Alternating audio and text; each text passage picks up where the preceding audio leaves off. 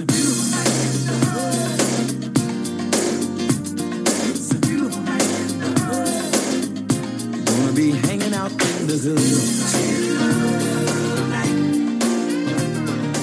Hi, welcome to Almost Cooperstown. I'm Mark. And this is Gordon, and we love talking about baseball. So today is June 21st, and we are actually between the first and the second game of a Mets doubleheader today. So it actually seemed kind of appropriate to talk about doubleheaders in baseball. And Doubleheaders are a dying breed, right? But not in this post-pandemic season with the 7-inning doubleheaders and whatnot. And I think the 7-inning doubleheaders is actually an idea I'm more on board with. I'm okay with that. But mostly, at least in modern day baseball, doubleheaders are born out of pretty much weather stuff only, realistically. Right. They originally there were more doubleheaders played in September than any other month because you were making up the games that were missed earlier in the season, and you just schedule a bunch of doubleheaders back in. And you know, now that I even think about it, that was probably something you had to do a lot more because you didn't have teams flying everywhere. So like you could staying an extra day or getting somewhere early was not nearly as feasible. And before the 1930s, you didn't have night games. So that also would make it more very impact the number of double because you could only play a doubleheader by starting at like first thing in the morning then. But, you know, just over the weekend, the Mets played a doubleheader against the Nationals, making up for one of the COVID canceled games at the beginning of the season. And the Mets have played fewer games than any team in baseball. And they had two single admission games, meaning you had two games. There were two admissions. So you went to the first game. It was noon or 1 o'clock. And the second game was at 5 o'clock. And it was a separate admission. And they were both 7-inning games. And so my question was, wait a second. No, that's not cool. Okay, right. That's not cool. That's a dick move from the Washington Nationals. Just because, like, they're hiding behind the rule that says that you could charge for single admission for each of the games. It's like, wait a second. So now I'm not only do I only get one game, I only get a 7-inning game. Right. And I probably am still paying full price for the tickets. You didn't pay 77% of the price. I agree. Right. You paid the whole price. That's the problem with that. And I think most people, and the thing is nowadays, actually, what's unusual about that is most tickets, even though, as we'll get into in a little bit, the doubleheader was born out of a way to try and increase ticket sales. Right.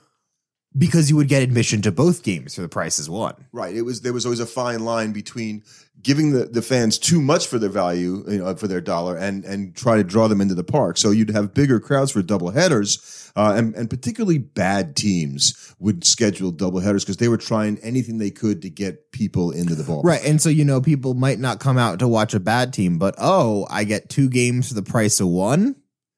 Not so bad now. Yeah, I don't know that people feel the same way about that today. I don't think that would have as much appeal to people today because it's just like, well, I'm still going to spend more money by going to a doubleheader. Well, right, because you're eating, you eat twice, but you only have one parking. You only have one ticket fee. So there's certainly, but the value idea is not nearly as strong. Yeah, nor is the incentive. Remember when they were doing doubleheaders, and by the bad teams, there weren't other competing sports. There wasn't other competing mediums to watch the game. Right. You could only watch the game in person. You could only see what was that. You could listen to the radio, but that's why going to the ballpark held such a greater allure than today, where you can watch it on TV.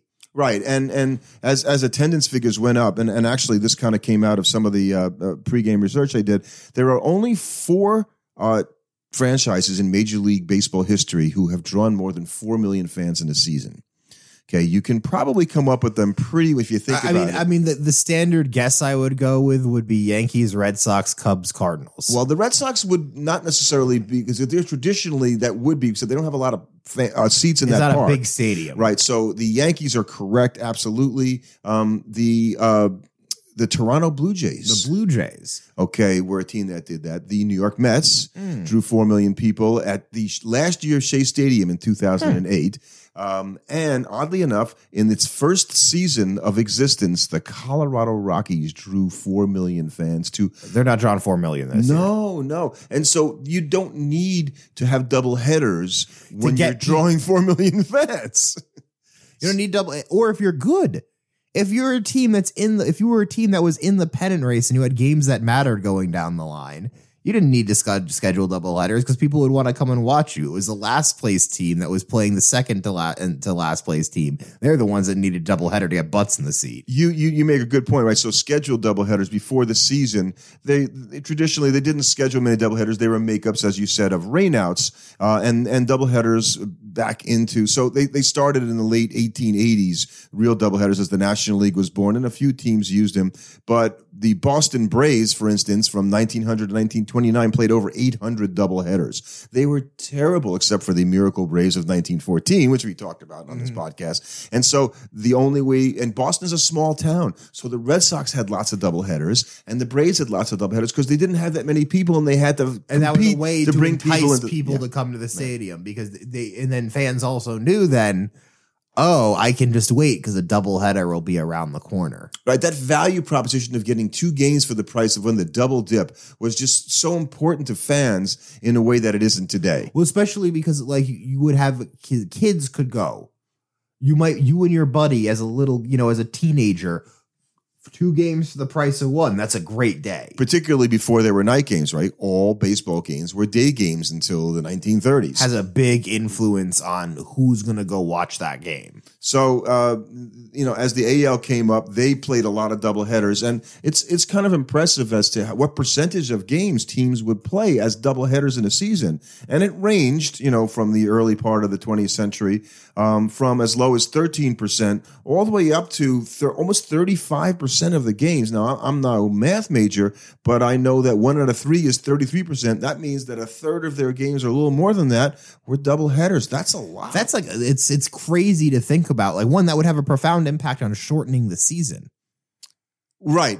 You could. Well, or if you had inclement weather, you would have a lot more deal often with it that way. Well, also you'd have to have a lot more days for travel. Right. You weren't flying places, but you weren't going as far either. Probably. You didn't go any further than St. Louis, right? Until 1958. So it didn't really matter. So the travel wasn't that important. Not as much. I mean, you were traveling by trains and whatnot, so it was not luxurious, certainly. So and what I thought was also interesting is that doubleheader days, which I guess we think now more of Sundays being doubleheader days, it was actually Saturdays that were the doubleheader days. Makes sense. I don't know why. Not a religious day. Yeah, there's part of that, right? And baseball wasn't played on Sunday, as we've also talked about. Right, but if specifically we're trying to get people butts into the stadium with a doubleheader that's going to start early, you're not going to do it the same day church is going on. Right.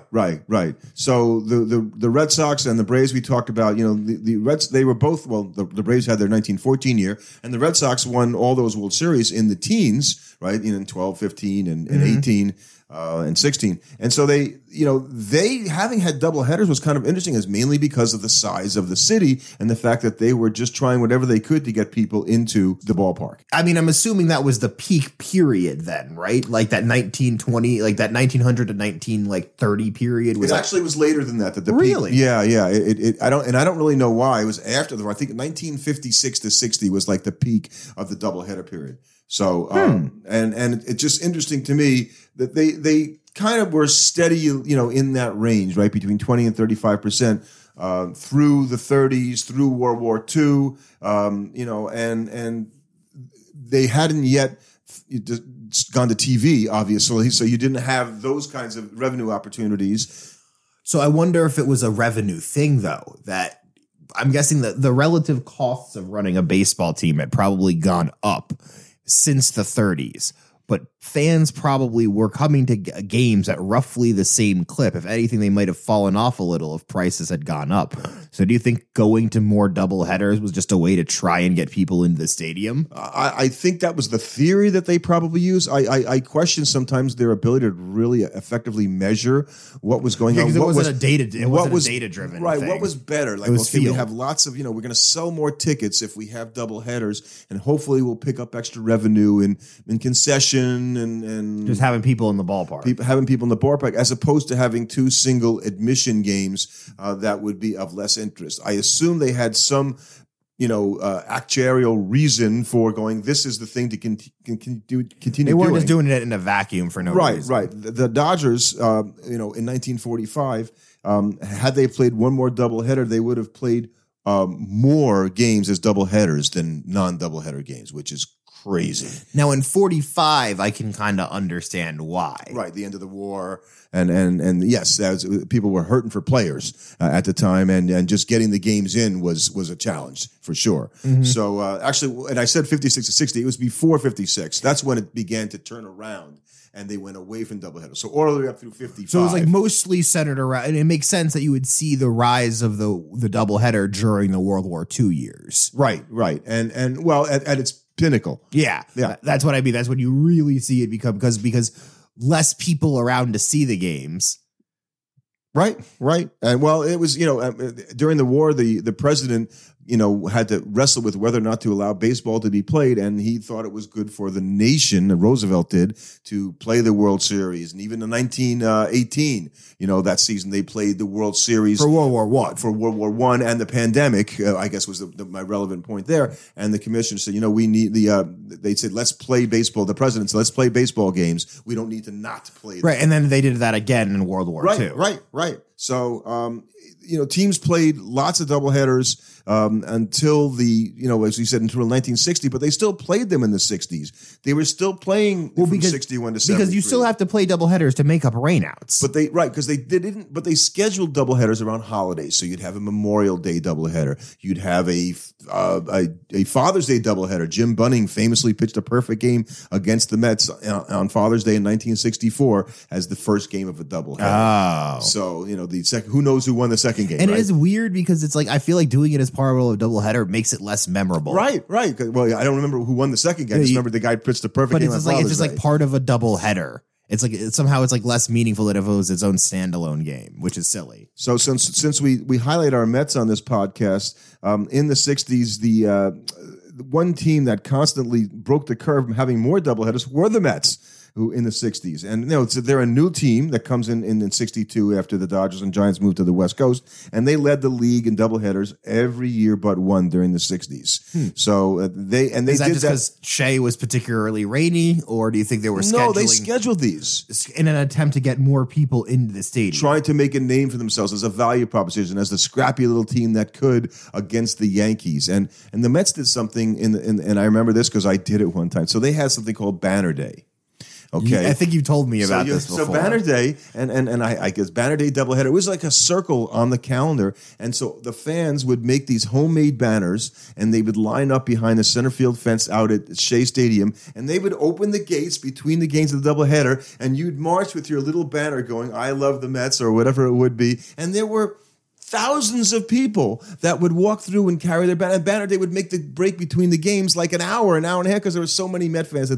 I don't know another team that really did it the way the Mets did it. And that would never play in Yankee Stadium. Right? No. They have, far too much, They're too good. for history. The Blue Bloods would never do. Doubleheader banners. The fans on the field. That's very Mets. So, and as doubleheaders progressed, so we said it was at high as 35%. It is interesting, though, now that we're talking about this, how much of this kind of discussion goes hand in hand with all of the old baseball owners discussion and the stadiums discussion and the wacky promotions that they used to try and pull to get people into the stadium. Oh, yeah. And you could see this following along a very similar track where it was more relevant at the beginning of baseball, but then as time has gone on, it's just kind of found a new purpose. Right, and so we said 35% that were doubleheaders at its pinnacle, and into the 70s now, it's down to 14% in the National League, and dwindles all the way down in terms of percentage of games played as doubleheaders by the early 90s to 2%.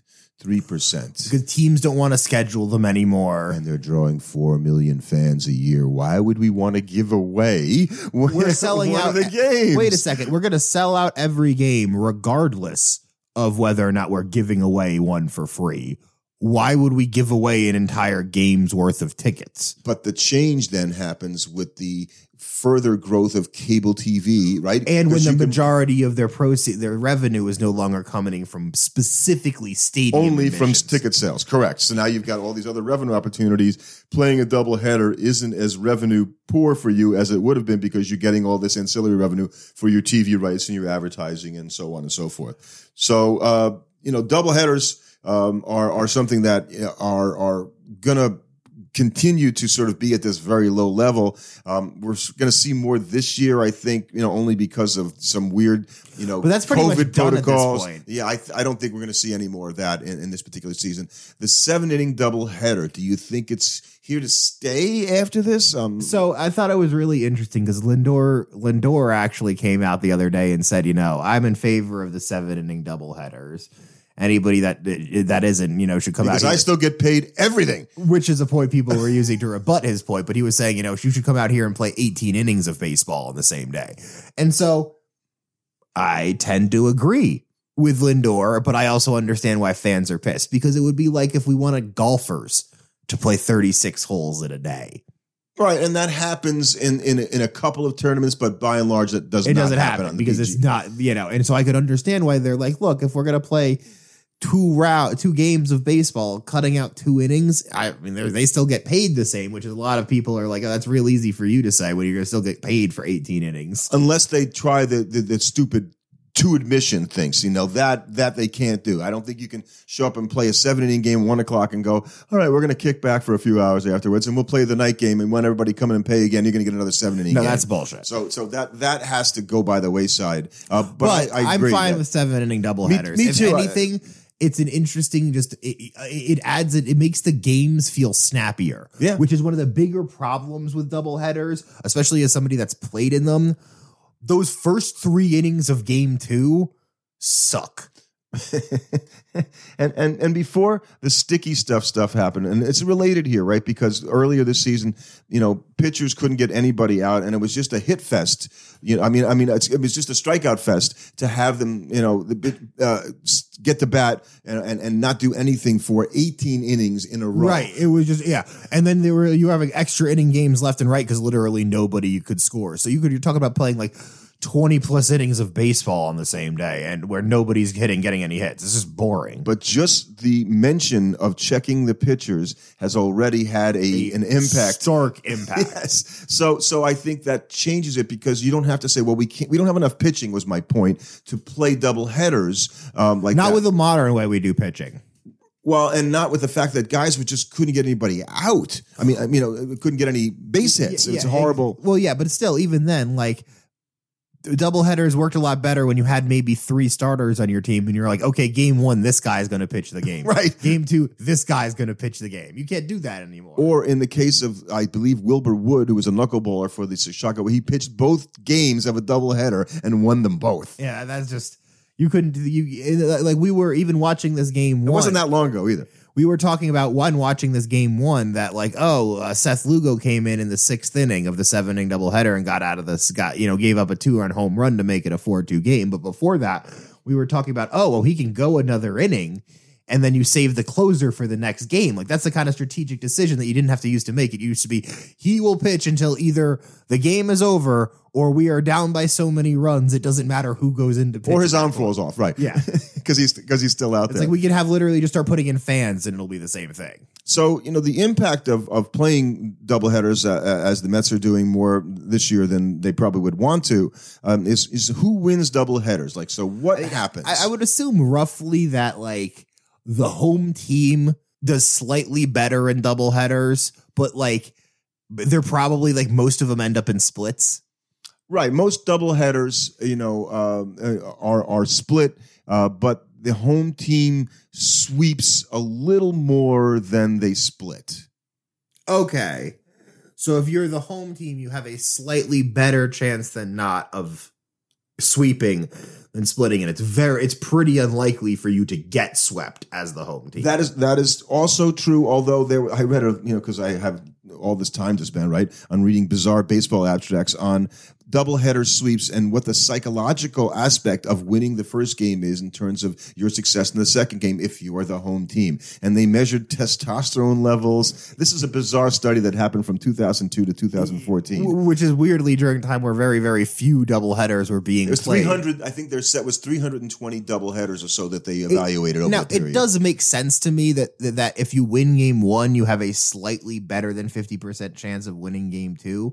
Because just from the perspective of first off, generally the better team is going to win games more often than not. So the better team winning the first game still means the better team is more likely to win the second game. And if they're home. It's a lot of added advantages. So the really good teams are, 60% or more wins. The really bad teams are 40% or more losses. So that but I also think it's something to do with you get down in that second game after you lost the first one. Like you're the Pittsburgh Pirates this year. Hate to pick on them, but it's too easy. You're the Pittsburgh Pirates. You're playing the doubleheader against the Mets. Game 1, you lose to Jacob deGrom 4-2. Game 2, the Mets come out. They put up like 5 or 6 early on to you. It's now like the top of the 5th inning and you're down like 7-2. It's as much as we talk about how everybody's a competitor, there's a point in that game where you're just like, ready to pick it up and start again tomorrow. And it's certainly more of a function of the quality of the team playing. Right. When you have a good team beating a bad team, but you could get the flip side where you get a really hungry bad team that wins game 1. They come up and get an early lead on game 2. And a team like the Mets that should be winning that doubleheader, they just throw in the towel today because they're like, they just don't want to deal with it anymore. So maybe the Mets, who are like ducking right now because they've got all these doubleheaders, like they have 3 in like 7 days, they're going, oh, this is hard. We don't have enough pitching for this. But they're right now a good team, I guess. And so that they should be looking at it possibly going, wait, we have a better chance than not to sweep 3 doubleheaders. If I'm the Mets, it's just really big in getting game 1. If you can win game 1 of all those double headers, it makes your life a lot easier because you have to care so much about your pitching that if you need to just sack a game 2, like you're like, okay, the starter we had out there just didn't have it. Rather than murder my bullpen, I'm just going to let us get killed today. Well, and on Saturday, the Mets split a doubleheader with the Nationals in Washington. They won the first game, 5-2, fairly handily. And then in the second game, they didn't score. They lost 2-0. It was a really boring, quiet 7. So they're on the road. They're not home. And even if they have a better record than the Nationals, it's still going to be a sweep. It's going to be the time. Exactly. A split. It's going to be really hard, especially to sweep a road series with a doubleheader in it. Right. So there have been, I counted 1 triple header, and it made me think in 1920, the Pirates played a triple header, and I don't know what the circumstances. It just seems like a gimmick. Like, well, why would you, could you imagine 9 hours of baseball? Maybe the games were an hour and 10 minutes in those days, so maybe it only took. How are they an hour and 10 minutes back? The only thing I could think is that you start the first game at 9 a.m., 9 to 12, take a half hour break, you come back at first. Well, that's interesting, right? Because this was 1920, so there's no night game. So they played 3 games during the day. You might have had to start that game before 9 a.m. in order to get all of them in. The games didn't take as long. So we're all accustomed to 3-hour baseball games, and there were plenty of 2-hour games or less. So you could probably start at 9:30 in the morning and get them all in. And that was interesting. 1920, the first year they outlawed the spitball. The end of the dead ball era is upon us. While also being the only triple header. Yeah. So that is a wild baseball season.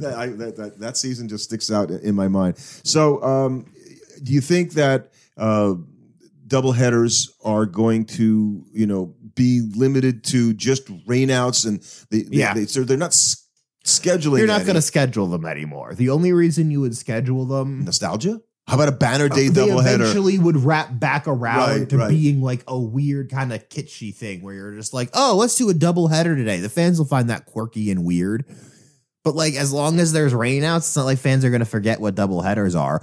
It would change if every team went to having domed stadiums. And so there were no more rainouts, then you might see more schedule. It's a marketing thing. Then it's going to be a marketing thing. But as long as you have teams having regular rainouts as part of their schedule, I don't know how much teams are going to go to scheduling them anytime soon. I see that the doubleheader, as we call it, kind of falling into the 2 separate admissions being 9-inning games. I don't think MLB can get away with, maybe they'll try because the players are probably going to say, sure, we'll play 2 7-inning games, instead of the players don't care at all about the fan proposition on that side. To them, they're just like, okay, wait a second. Yeah, 2 less innings on 14 innings instead of 18 innings. Yeah, that sounds pretty good. And the managers, a few of the managers that I've read their comments on, surprisingly say, I didn't like it, when I first heard about it, but it's kind of growing on me and I like it now. It kind of makes sense. You know why? Because it's allowing them to manage their pitching staffs. It makes it so much easier to manage your pitchers in a doubleheader. Because especially if you in a doubleheader, you have the Mets had DeGrom going in game 1. Now game 2 is going to have first pitch here in a couple minutes. How's your arm? Yeah. We literally, I don't think we or the Mets know who is starting game 2. So if you're pitching a 9-inning game, you're like, God, I hope this guy can at least give me 3. Because otherwise you're trying to put together 7-8 innings out of your bullpen when you've already used some of your better guys. And there's no truth to the rumor that there's a tryout in the parking lot outside Citi Field to pitch game 2. Mm-hmm. It's not true, despite what you may have heard. I can't believe Gesellman's out for 6 to 8 weeks. Yeah. So I think that they affect the season probably in more of a way, and I don't really have the figures, to back that up, but just when I read about that home teams and good teams sweep more doubleheaders, that becomes significant if a team has a wacky number of doubleheaders in a season. It could affect the Mets this year. It could affect them a little bit, but at the same time, they're still a good team. Did it really change anything? No, it could if they win the division by a game or 2 or make a wild card because they still won. They outperformed in doubleheaders. Yeah, but they still won those games. They still had to play the baseball games and win them. But there's an advantage, certainly, or so it seems. Right, yeah, but quantifying how real that advantage actually is kind of hard. So I don't, July 4th, which is upcoming, is one of those, days for doubleheaders. I don't think there are any doubleheaders scheduled. No, they don't schedule them anymore. There's no Memorial Day doubleheaders. Because you don't need to draw the fan to come to the ballpark and get 2 for the price of 1. So I think doubleheaders are, they're unfortunately kind of a relic of the past. Yes, I think that's true. And no other sport, right? You don't see physically you can't. Right. How about an NBA doubleheader? No.